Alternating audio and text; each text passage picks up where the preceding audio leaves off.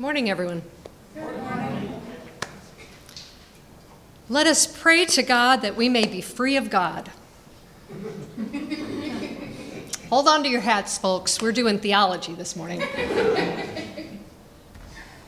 So that's a quotation from Meister Eckhart.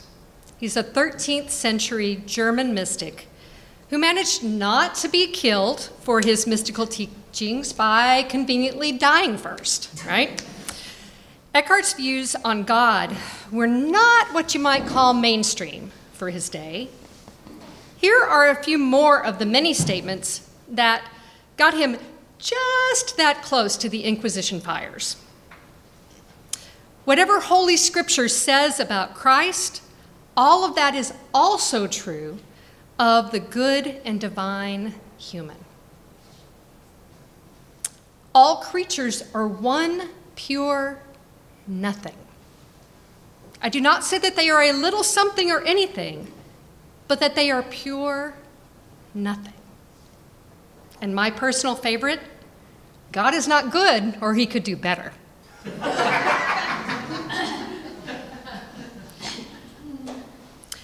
When Eckhart made these statements that sounded totally blasphemous to so many pious ears, he was simply speaking from the depths of his very profound apophatic theology. Now let's talk about what that means. I imagine most of you in this room, like me, grew up with some conception of God. Maybe God the stern judge, maybe God the loving father, God the master of the universe. It could be any of these, all of these, something totally different. And at some point in your spiritual journey, you've probably revised or transformed or entirely rejected these ideas of God, right? And of maybe whether there is even a God. But apophatic theology asks you not to revise or transform, but to entirely go beyond these ideas and definitions into a space of unknowing. You use unknowing, very uncomfortable. In essence, apophatic theology takes all concepts we have to describe the divine, like good, just, loving, whatever, and says, well, okay, but the divine is bigger than that. What else you got? It leads us to the point where our words and concepts break down, where we have to begin to speak about what God is not. God is not simply good, because good is a human construct and therefore too limiting for a limitless being, right? But God's not evil, right? So what's left? God either encompasses both good and evil or exists outside of good and evil, right? So we're left in this process of what's called apophasis, unsaying, until words fall apart and we end up in silence. Okay, so to be consistent, what I should really do right now is lead us all in a 15-minute silent meditation on the unsayability of the divine. Is that okay with everybody? Okay, but like most ministers, I'm going to keep talking, even though silence is ultimately what's called for, right? So Meister Eckhart was praying to God to be free of God. He was praying to end up in that silence. He knew that the God he could come up with in his imagination was just that, the God of his imagination, right? Not the real God that is ever beyond the scope of his limited human imagination. As Augustine had put it almost 1,000 years before Meister Eckhart, si comprendis non est Deus. If you understand it, it isn't God. And I've always had the same thought about the universe as a whole. If the human brain can come up with a conception of it, it can't be complete, right? The universe is really big. How many of us have had to revise or transform or leave behind altogether ideas about God because we understood it and it was too little, too limiting, sometimes too scary, or altogether too awful for us to accept? How many of us have intuited some kind of apophatic theology in rejecting limiting visions of the divine? How many of us have needed some kind of apophatic theology so that we could live more freely? Apophatic theology may seem kind of esoteric and mystical, and on the one hand it can be.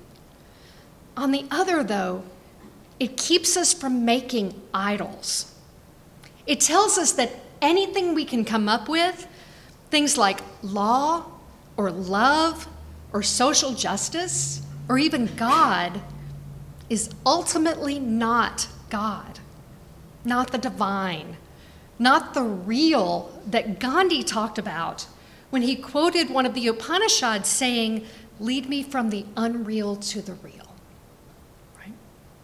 We value these things, love, social justice, and all the rest, and we should value them.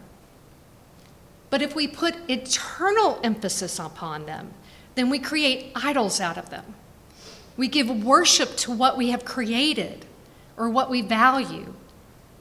We make gods out of what is not God.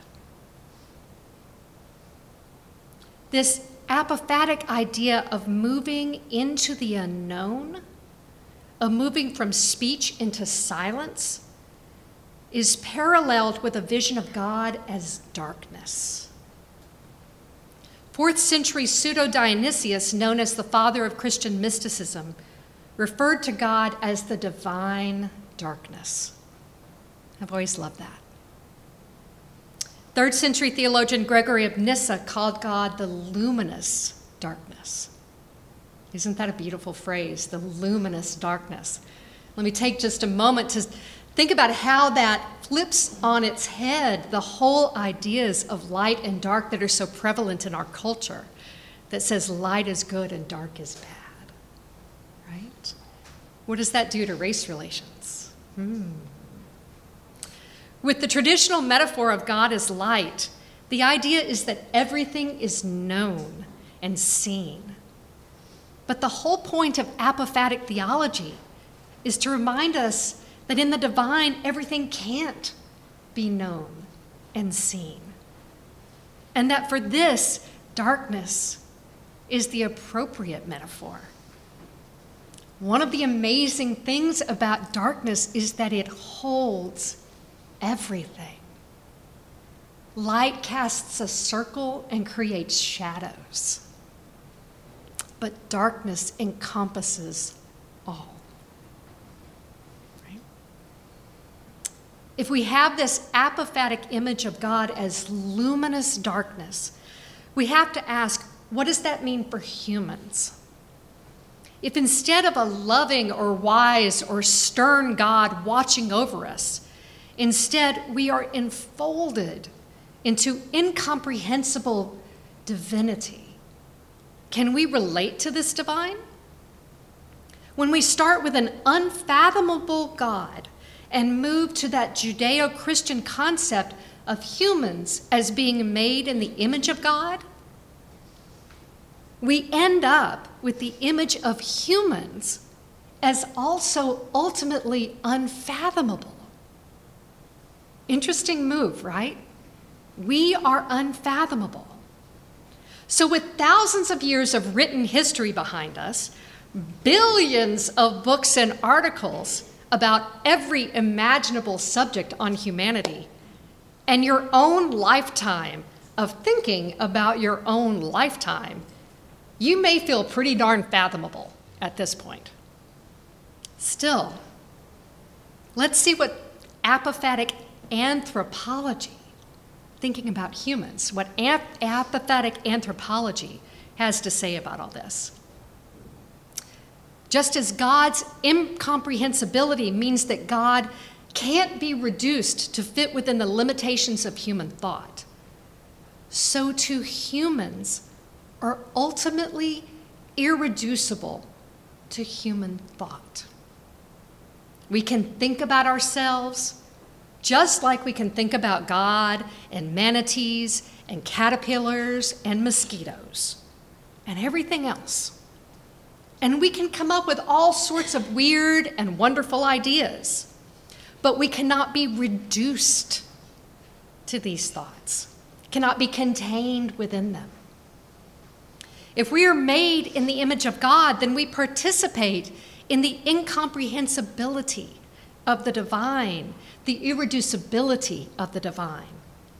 Human worth cannot be measured out, no matter how big a measuring tape we get. This means that every human being has infinite worth and dignity. Sound familiar, you use? Yeah. If humans participate in the irreducibility of the divine, then this also means that there's no separation between the human and the divine. The human and the divine are completely enmeshed. Now that took a turn into the mystical you weren't expecting right there, huh? All this talk of incomprehensibility can make the divine seem utterly transcendent, really far removed from the human realm and human concerns. But instead, the opposite is true. The unfathomable divine is omnipresent, not capturable by the limited intellect, but available for humans to experience everywhere in a multitude of ways that don't seek to limit it, in wonder, in love, in mystical union, right? So let's go back to the beginning statement from Meister Eckhart. Let us pray to God that we may be freed of God. We understand it a little more now, what it means about God, what it means about us as humans. Now let's think about what it means about living in the world. How people think about God and think about humans has a big impact on how they think about living in the world. So we're going to call recent governmental acts limiting the rights of trans adults and children to medical care Exhibit A. Because we all know that there's nothing but a religious belief behind those recent governmental acts, right? Exhibit A. And Exhibit A could be followed by Exhibits B, C, D, and millions of times around the alphabet, showing things that both harm and things that help. All of those beliefs coming from religious aspects, religious thoughts. Our UU values and actions are shaped by what we believe the divine to be or not be, what we believe people to be or not be. So Eckhart's statement about God that is necessary to be free of, the idol that it is necessary to be free of, is radically important. From the standpoint of apophatic theology, all statements about God must ultimately be unsaid as too limiting. Unsaid as too limiting.